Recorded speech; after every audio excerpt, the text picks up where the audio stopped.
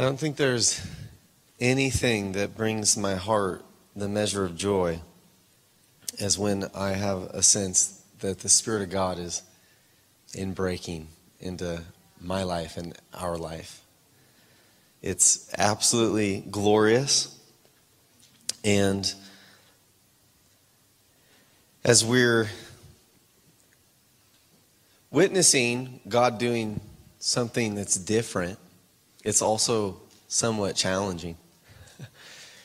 Meaning practically it's 5:39 and 40 seconds right now. I think the text go out for the nursery kids in 5 minutes. My nursery kid is being watched by grandparents. So she's not here, so we don't have that dilemma. But then I think 5 minutes later, there's the preschool, and then 5 minutes after that, there's so on and so forth. And I think that as I've reflected upon both honoring the move of the Holy Spirit and giving him space, which is the cry, we want him to have space to be himself, then there's this tension that comes with that of giving God space, that then the repercussions of how do we steward that as a family. Because the last thing, and I don't think the heart of God in any way, shape, or form is attempting to communicate that there's a segregation between what happens in adult church and children's church, or, you know, there's just tension that we're in. I'm not here to preach a sermon about the solutions that we have, but I do want to just speak perhaps a word of exhortation that I believe God's challenging the wineskin in some way of how we've thought about church, even as a family. I believe that God's glory is intended to unify the family. This last Monday, I was reading the scriptures about 2 o'clock in the afternoon, and I was just reading through Luke, and Naomi was next to me because Jackie was working, and as I'm reading, it was as if heaven just opened. I was reading just like Luke 2, where Mary goes to visit Elizabeth, and I'm just reading the story, and then out of nowhere, it was like heaven opened, and I got overcome with the manifest presence of God, to the point that I looked at Naomi, and I was like, this is going to get on you. And I just laid my hand on her, and she went into like this, seriously, for the next 30 minutes, she's in like a Zen-like state.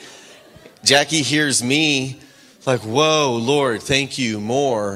And she's like, what's happening? I'm like, just sit down. I put my hand on her, and Jackie starts manifesting on the presence of the Lord, and we just go into this spontaneous worship for 30 minutes in our kitchen table, and Naomi's just like,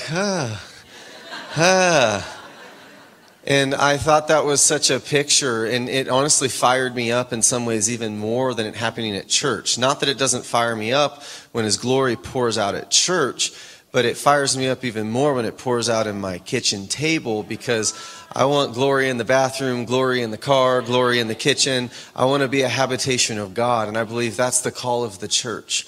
So as we're, even what Isaiah shared about this, the Christmas meeting, and Brenda and I have been in conversations, and Johnny, it's like our whole team is flexing and being stretched in some ways to the brink, trying to discern how are we going to do this. And I really think what we've realized is that it's not going to be able to be a staff thing, but it's going to be a priesthood thing. And we're going to have to grow up and mature as families, as priests of our own home. Practically what that looks like tonight is that you're going to have a decision here in 2 minutes and 5 seconds. Those of you that have nursery, is this a night as the priest of our home that we're going to flex and we're going to stay late? Is this a night where the Spirit of God's releasing us to go home?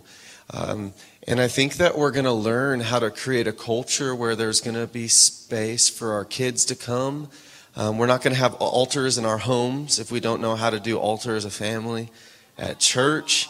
And I just feel the Lord's inviting us to start thinking creatively and without this FOMO or fear of missing out as families, where there's going to be nights to stay and to press in, and there's going to be nights, and that's where it's going to put a premium on us discerning how the leadership of the Lord is exercising upon us. And so I'm just trying to invite you into the reality that we are going to let the move of the Holy Spirit have his way and learn to ride the waves. And when there's a wave like tonight, we're not going to stop it. I believe I have a word from the Lord, so I'm going to offer it. we're going to create space for ministry, and we're going to figure this out somehow. But I think this is part of the wineskin. I've even realized I have this dichotomy in my own mind of like, well, we come to church and we drop off the kids, and then we pick the kids up when church is over, and we're working. So I really invite you to pray and discern and recognize that you're a priest. I bless you in your priestly call to steward your home, and whatever that might look like on any given night. So I wish I had more, but I don't think it's an accident that God put me up here right at the time when kids will be going home. So, or coming in is what I meant. Coming in. I want them in. I want my little girl. I want her behind the veil. I want her to know God's presence, even in her infancy. It's like blesses my heart more than anything.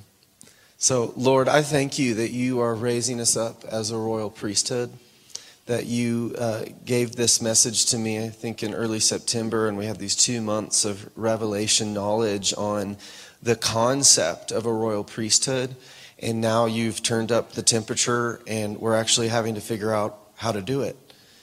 And I just pray that you give us wisdom beyond our ability, God, that our spirit would tap into your spirit, and that you would resource us as a church to grow as a family in this hour, and that your glory would touch the family, and we would carry your glory home. And on the nights when you say, go home, your presence goes with us, and that you'd meet us in the car on the ride home, and that you'd meet our children in their beds, and that you would do what we could never do, God. We simply yield before you as a family, a multi-generational family with different stresses and difficulties. Lord, we just say we're willing to bend and change, Lord, and repent and turn and renew our minds of what it means to be the church and what it means to come into your presence and to let you have your way. Lord, I continue to pray for our children, for workers. God, I have a conviction that your anointing is coming upon workers, even people in this room, people that would maybe say, I'm not called to children, that you're going to pour out grace upon unsuspecting people who are you're looking for willing vessels that you can anoint with your glory to minister to our children. Lord, that you're going to raise up our children to minister to us in this hour. You're doing more than what we know, God. And we give you permission to move. In Jesus' name we pray. Amen. I had a conversation with the Lord on Friday morning, and I don't think that the conversation is done between me and him, but I felt like he started opening up a topic of conversation that I want to bring you at least into a bit of tonight, and then we'll minister out of that. But the picture that I have is I used to be obsessed with dinosaurs when I was a kid, archaeologists, and they're like digging up the dinosaur bones, like the beginning of Jurassic Park when they got and they got the little, what I'm talking about, little brushes. Like I wanted to be an archaeologist. I think is that the first thing I wanted to be? I think it was. It was either a cowboy or an archaeologist. Might have been a cowboy, then an archaeologist, then Michael Jordan, and then Tiger Woods, and then Bill Johnson.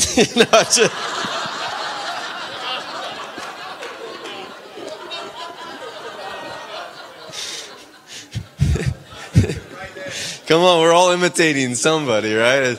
Imitate me as I imitate Christ. So my problem was the first 4 people weren't imitating Christ, so.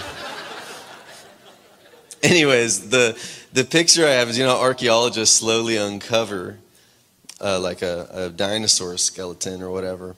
I had this image in my spirit it was as if the Holy Spirit was uncovering the cross. And in some ways, I think the cross has become petrified in history books.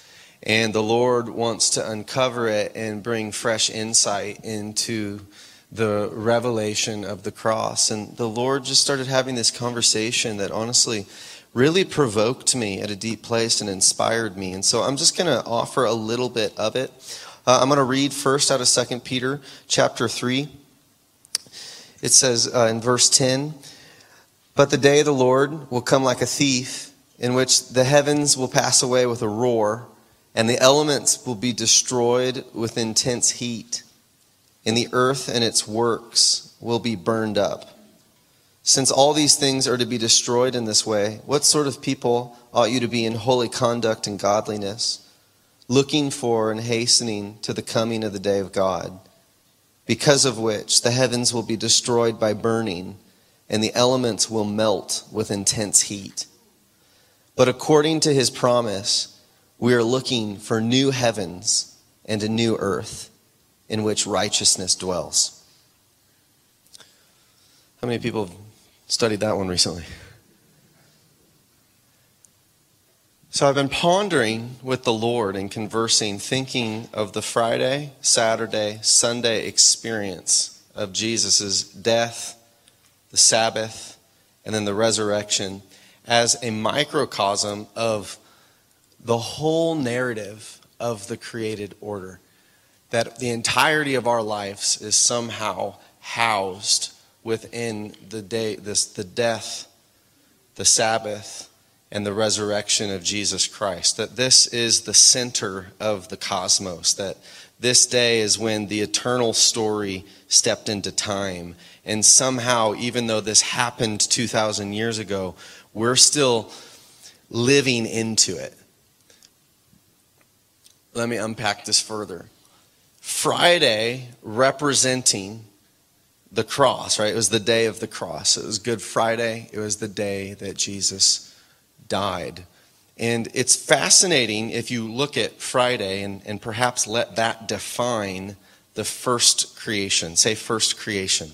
So we just read in Peter that the first creation is going to be destroyed. So we have in Genesis 1:1, God created the heavens and the earth. And Peter tells us here in his epistle that the earth is going to be destroyed and the heavens are going to be destroyed. But then there's going to be a new creation, a new heaven and a new earth. So if we look at Friday as representing the old heaven and the old earth, which we are born into, we're living in right now, there's a Friday and then there's a Sunday, which prophetically speaks of a new heaven and a new earth.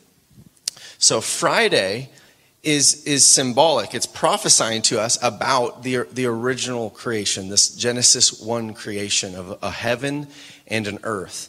And it's fascinating that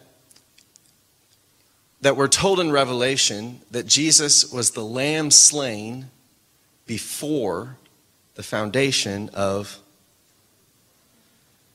So this creation, Friday, the cross, the crucifixion of Jesus, it manifested 2,000 years ago on a Friday evening. But Jesus, he was the lamb slain before the foundation of the world. Meaning that the foundational act that created the creation that you and I were born into was the crucifixion of Jesus Christ. So you can define that the cross is the message of this age. We're living in the age, the creation of the cross, because it's the lamb slain before the foundation of the creation that we were born into. I'm reminded of Narnia. Who's seen Narnia? Who's seen a movie? There's this amazing scene where the White Witch is coming to claim Edmund because of his sin. And she says, "He's mine." And she starts to quote what C.S. Lewis calls the secret magic. And Aslan rips back at her and says, "Don't quote that to me.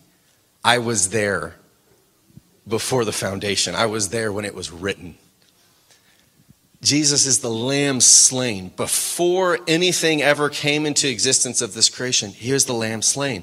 Meaning the cross. We're living in the age of the cross. We were born into the creation of the cross. It's fascinating to think that Satan didn't create all of this. He was the lamb slain before Satan fell. He's part of the creation. Before Adam ate and Eve ate. Before any of this is the cross. And the cross is the love of God And it's also the message to the church. You can't be my disciple unless you carry your... We see even when Adam and Eve, the first thing they do when they step out of the garden, they're actually forced out of the garden. They have a son, Cain. They have the son, Abel. And there's no written scripture that says why they would start offering things to God. But Cain and Abel start to offer sacrifice to God. Say sacrifice. They intuitively begin to offer sacrifice to God because this creation, the center, the heartbeat of this creation is the cross of Jesus Christ. Sacrifice is woven into the fabric of human society. Every world religion is simply searching for the sacrifice that could please God. The sacrifice that could atone for the separateness that we feel from eternity, from life, from the death and the decay and the brokenness. And so man has intuitively been searching for God, and in that search has come to repeatedly in all these different ways sacrifice, because the cross is the center of the old creation. It is the age of the cross. It's Friday. So it's the age of the cross. There is a Sabbath. Jesus dies on a Friday. They rest on the Sabbath. And then on Sunday, he raises from the dead. It's a resurrection. The founding act of a new creation is the resurrection of Jesus Christ. And if this age is marked by the cross, which would be the ultimate choice of love, it's an age of decision. It's the age of freedom, where man can either choose or reject God, where mankind can either choose by faith to receive the perfect sacrifice of Jesus or not. It's an age of choice. It's an age of decision. It's a creation that is insignificant, but a creation that's coming to an end, which was signified by the death of the one who created it. Then we have Sunday. This is the age of decision, the age of the cross. This is an age of union, intimacy, where there'll be no more tears, no more weeping, no more pain, no more suffering, just perfect connection. So follow me here now. So we have the age of the resurrection, the new creation, the new heaven and the new earth, the new Jerusalem. We have the old creation. And what bridges them? The cross. There is only one way out of this old creation into the new one. It's the cross. It is the only pathway to escape death. It's the cross. No one will come to the Father but through me, and you can't follow me unless you pick up your cross and follow me. So Christians are these awkward group of people that have both the age to come and the age that is commingling simultaneously within them.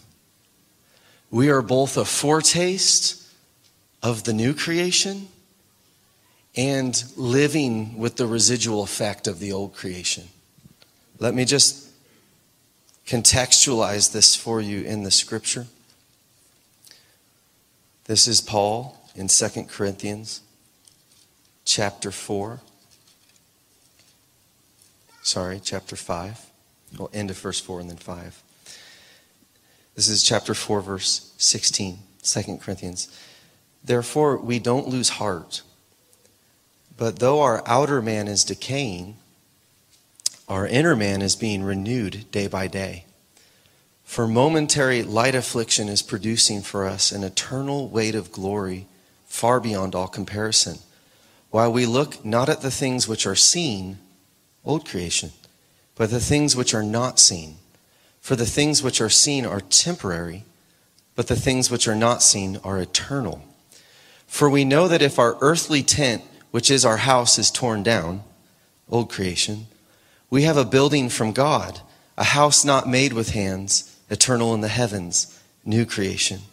For indeed, in this house we groan, longing to be clothed with our dwelling from heaven, inasmuch as we, having put it on, will not be found naked. For indeed, while we're in this tent, we groan, being burdened, because we don't want to be unclothed, but to be clothed, so that what is mortal will be swallowed up by what is life eternal. Now he who prepared us for this very purpose is God, who gave to us the Spirit as a pledge. Therefore, being always of good courage, and knowing that we are at home in the body, we're absent from the Lord.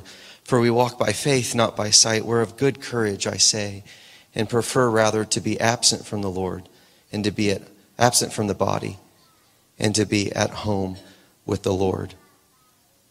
Therefore, we also have as our ambition, whether at home or absent, to be pleasing to him. For we must all appear before the judgment seat of Christ, so that each one will be recompensed for his deeds in the body.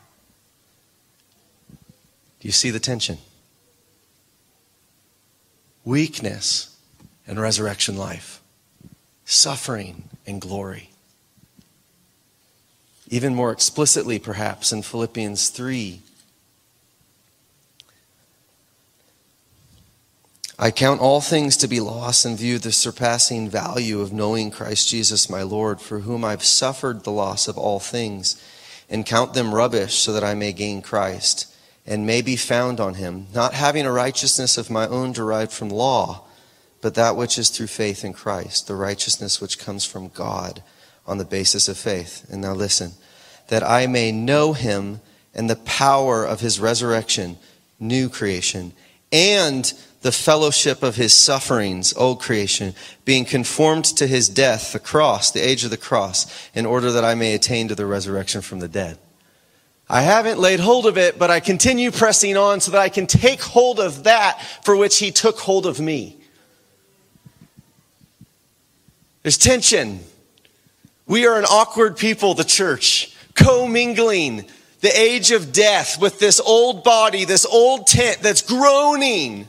But then also to the degree of which we've allowed the cross to do its work in us, we have pressed on into the reality of a resurrection life. And we are now a new creation, a foretaste of a new creation that's prophesying to a dying world that there is a way out of your death and decay.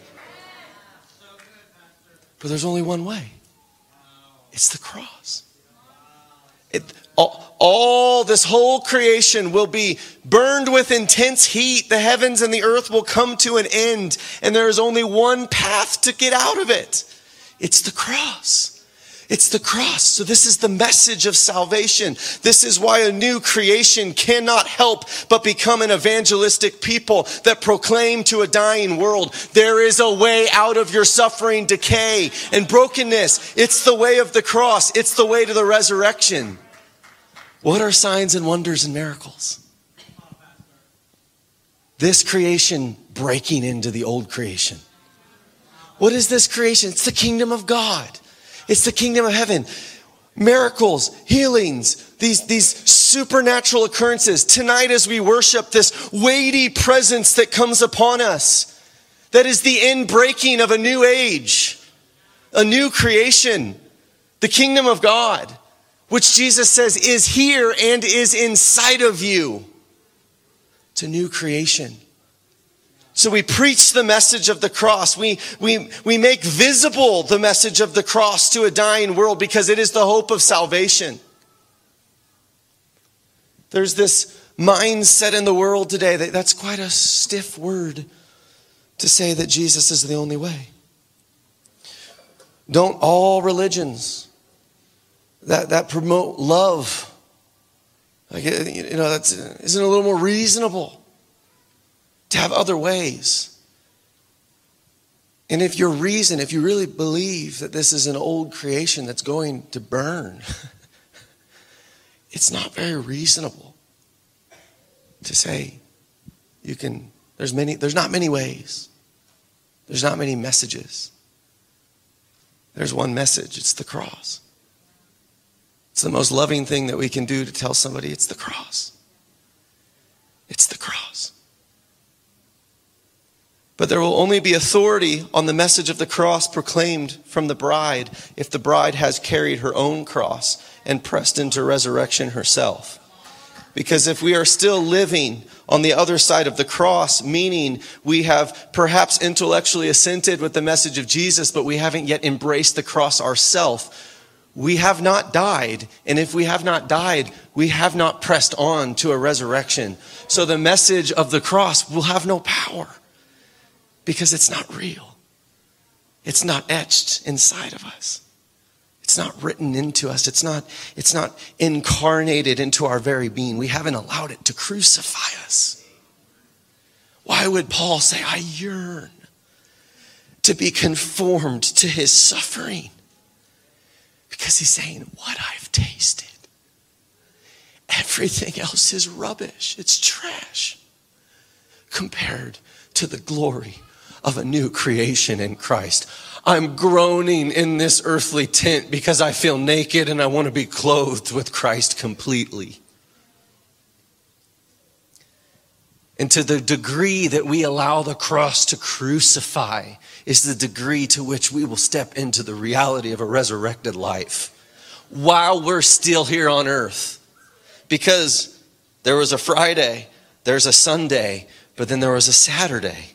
And I believe we're living in Saturday, which is this in-between. It's a time of war between a new creation and an old creation, between a new dominion and an old dominion. And it is finished. Therefore, strive to enter the rest of God.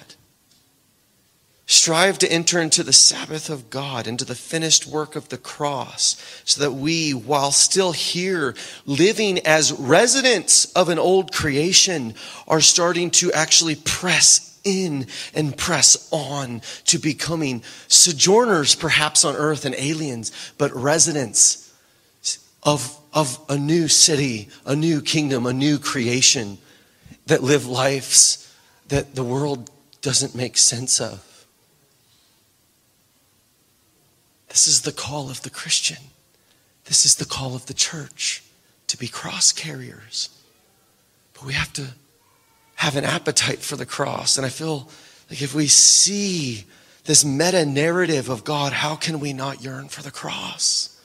How can we not ask for the cross? How can we not rejoice and adore the wisdom of God that would give us a cross? Jesus took the cross not so that we wouldn't have to take the cross, but so that his cross would prophesy to us in the midst of our cross carrying that it leads to resurrection. It leads to resurrection. The world needs prophetic epistles of the resurrected life. We're never going to be perfect people. We're still going to be carrying the cross, and it's going to be perfecting and crucifying. God will target that which is still alive in us because he wants all to come under the brutal crucifixion of the cross so that while dying, yet we live. Because what God crucifies, God himself will resurrect. Oh, the glory of the cross. Oh, the absurd wisdom of God that challenges every earthly idea of wisdom, but says, come and die and find new life. This is the cross. We are a people of the cross. And if we'll carry our cross and embrace it as a gift, as a gift, as a gift, as a gift that says, I cling. Thank you. Thank you. Thank you. We have to cling to the cross because it's salvation. It's the only way. Our lives should just be lived at the cross. No more complaining. No more grumbling. Just saying thank you. Thank you. Thank you. Thank you for a way out of the old creation. Thank you for a way out of a life of death and decay and poverty and disease and brokenness and affliction and persecuted on all sides. Thank you. Thank you. Thank you. Thank you. Thank you for the cross. Thank you for the cross. Thank you, God, for the cross. If we see the cross, we can't help but exclaim. We can't help but worship as we die. We can't help. We can't help it. It's the most beautiful thing that's ever been. It is why people wear necklaces in gold with a cross. It is why the cathedrals of old, on the top of those towers, it is a cross. Because the church saw it. This was the equivalent of a noose. No one's wearing necklaces with nooses. No one's wearing necklaces with electric chairs. No one's wearing necklaces with all the horrible instruments that create death. But this one is. Because this is the way. This is the way into a resurrected reality. Not just when we die, but here on the Sabbath Saturday, here on this day that marks an age in between the age of the cross and the age of the resurrection, we have a choice to make, which is, will you take the cross?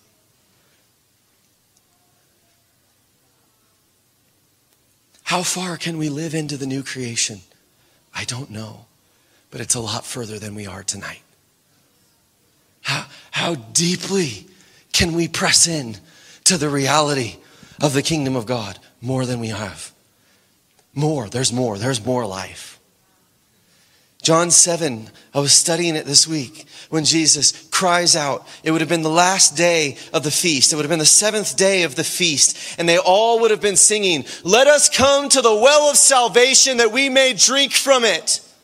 And it says Jesus cried out with a loud voice, because I believe he's interrupting the song of the ceremony. And he cries out, "If anyone is thirsty, let him keep coming to me and keep drinking. And out of your innermost being will flow a river of living water." How far can we go? How deep can we drink? The question that will define the life of a Christian is, how much way will you give to the work of the cross in your life? This is not a message of your salvation.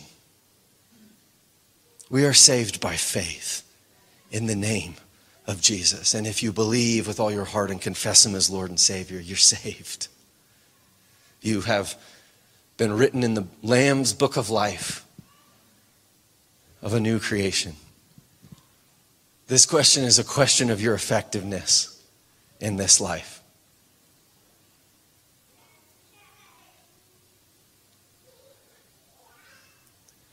And I believe that embracing the cross is actually the best thing that we can do to alleviate suffering in this life.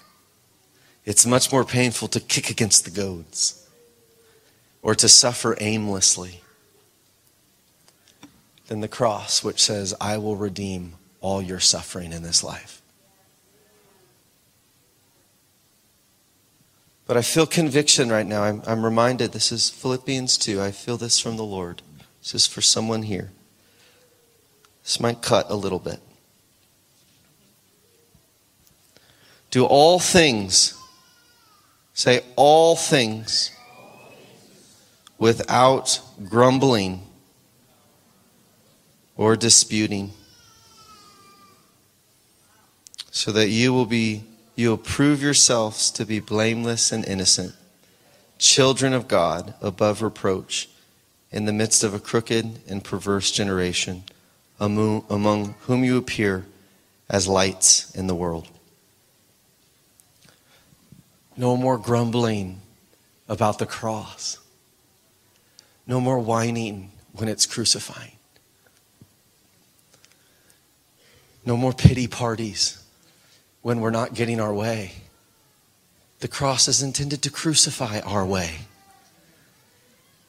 It's just a yielding. It's an embracing. No more complaining.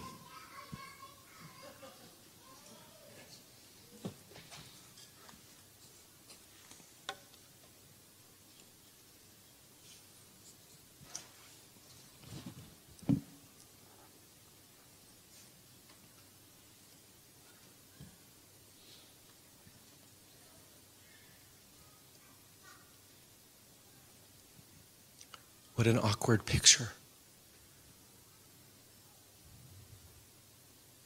But this is the picture of hope to a dying world. This is the foolishness of the cross that prophesies of a new creation.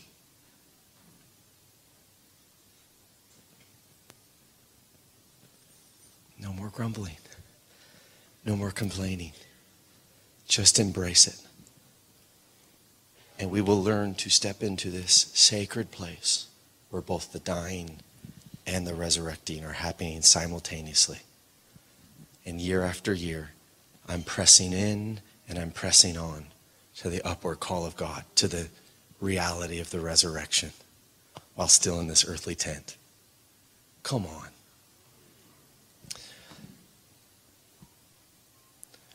This is how we're going to close tonight. We're going to give space for the resurrection to break in to our meeting. And I have some words of knowledge. I believe God is going to work miracles in this room. I have faith in my spirit. And I'm going to speak words of knowledge. And maybe if you're on the prayer team, you could come up. Because there is power in a new creation. This isn't some emotional thing. This is truth. The kingdom of God's here, and it's breaking in tonight. So I'm going to read these words of knowledge. If they apply to you, you can come and receive prayer. I have a sense that there's going to be some that are going to get healed even before while you're sitting at your seat tonight.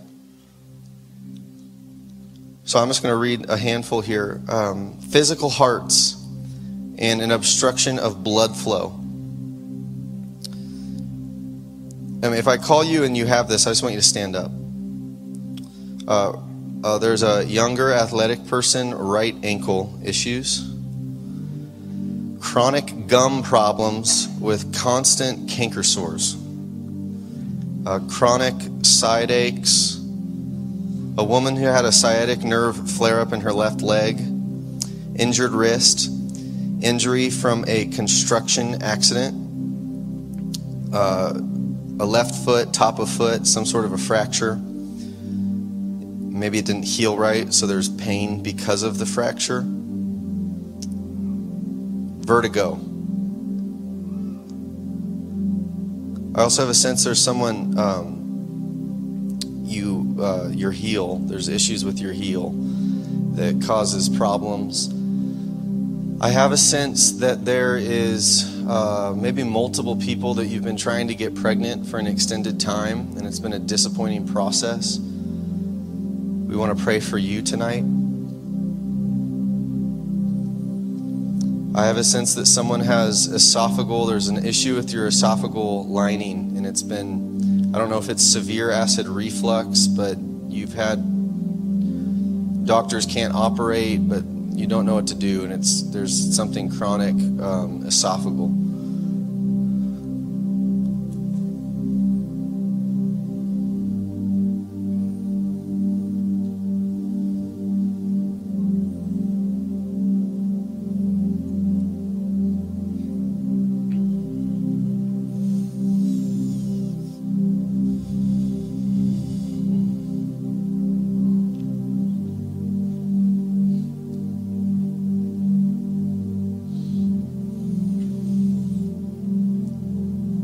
There's someone, you have pain like this part, and it often will shoot down into your neck and then even down into your shoulder. There's like a shooting pain right in this area that happens periodically. Yeah, if that's you, I just want you to stand up. Lord, and we ask for the inbreaking of the new creation to come right now. In Jesus' name, Lord, that there would be a breaking in through the power of the cross. God, we simply plead the cross over all these infirmities, sicknesses, and diseases, God, that have been called out. Lord, I thank you that, Holy Spirit, you're touching individuals right now. I feel like you're even touching people that didn't even get called out, you're touching right now. And we just release miracles in the name of Jesus. God, we thank you. God, we prophesy in faith, God, a childlike faith, that your kingdom would break in signs and wonders and miracles tonight for each person here that's standing and perhaps even not standing. And we pray that in the name of Jesus. Maybe we'll just do this. This is childlike. I'll be the fool for the Christ. But does anybody just want to test, and perhaps was there a shift in your body right now that you'd want to just testify to some sort of healing transaction between you and the presence of Jesus? Maybe test it, if it's testable.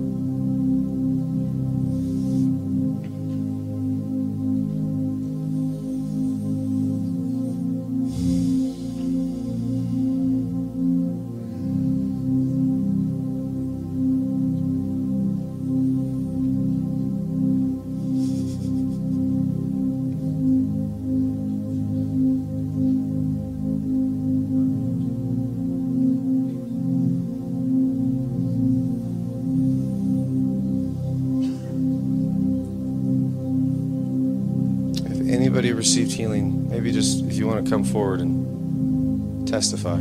If not, that's okay too. I believe the scriptures, not just my experience. Oh, Jesus. I want you to come forward if you're standing. And I want you to lay hands. We're going to have our team lay hands. And if anybody in this room, you need a miracle, I want you to come forward. If it's I'm convicted in my spirit. You read the book of Acts, it's signs, wonders, miracles. I believe God is a God of miracles, and I want to press into that. So if you want prayer and if you need a miracle physically in your body of any form, I want you to just come forward, and we're going to lay hands and we're going to minister and just give space for God to have his way in this place.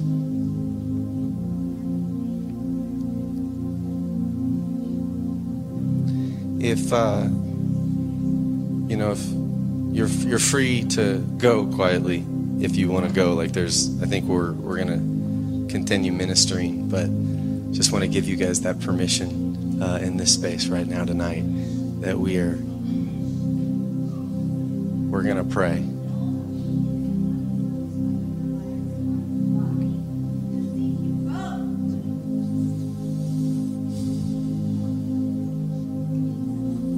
We just thank you, Holy Spirit.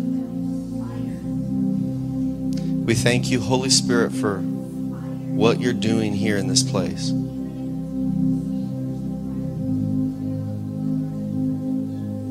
We just say, have your way, God. We give way to a new creation reality tonight.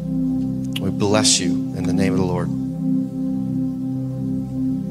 As you're going, just be blessed. You're loved. If you want prayer, we're here to pray and just invite you on this childlike adventure of saying yes to the cross. Amen.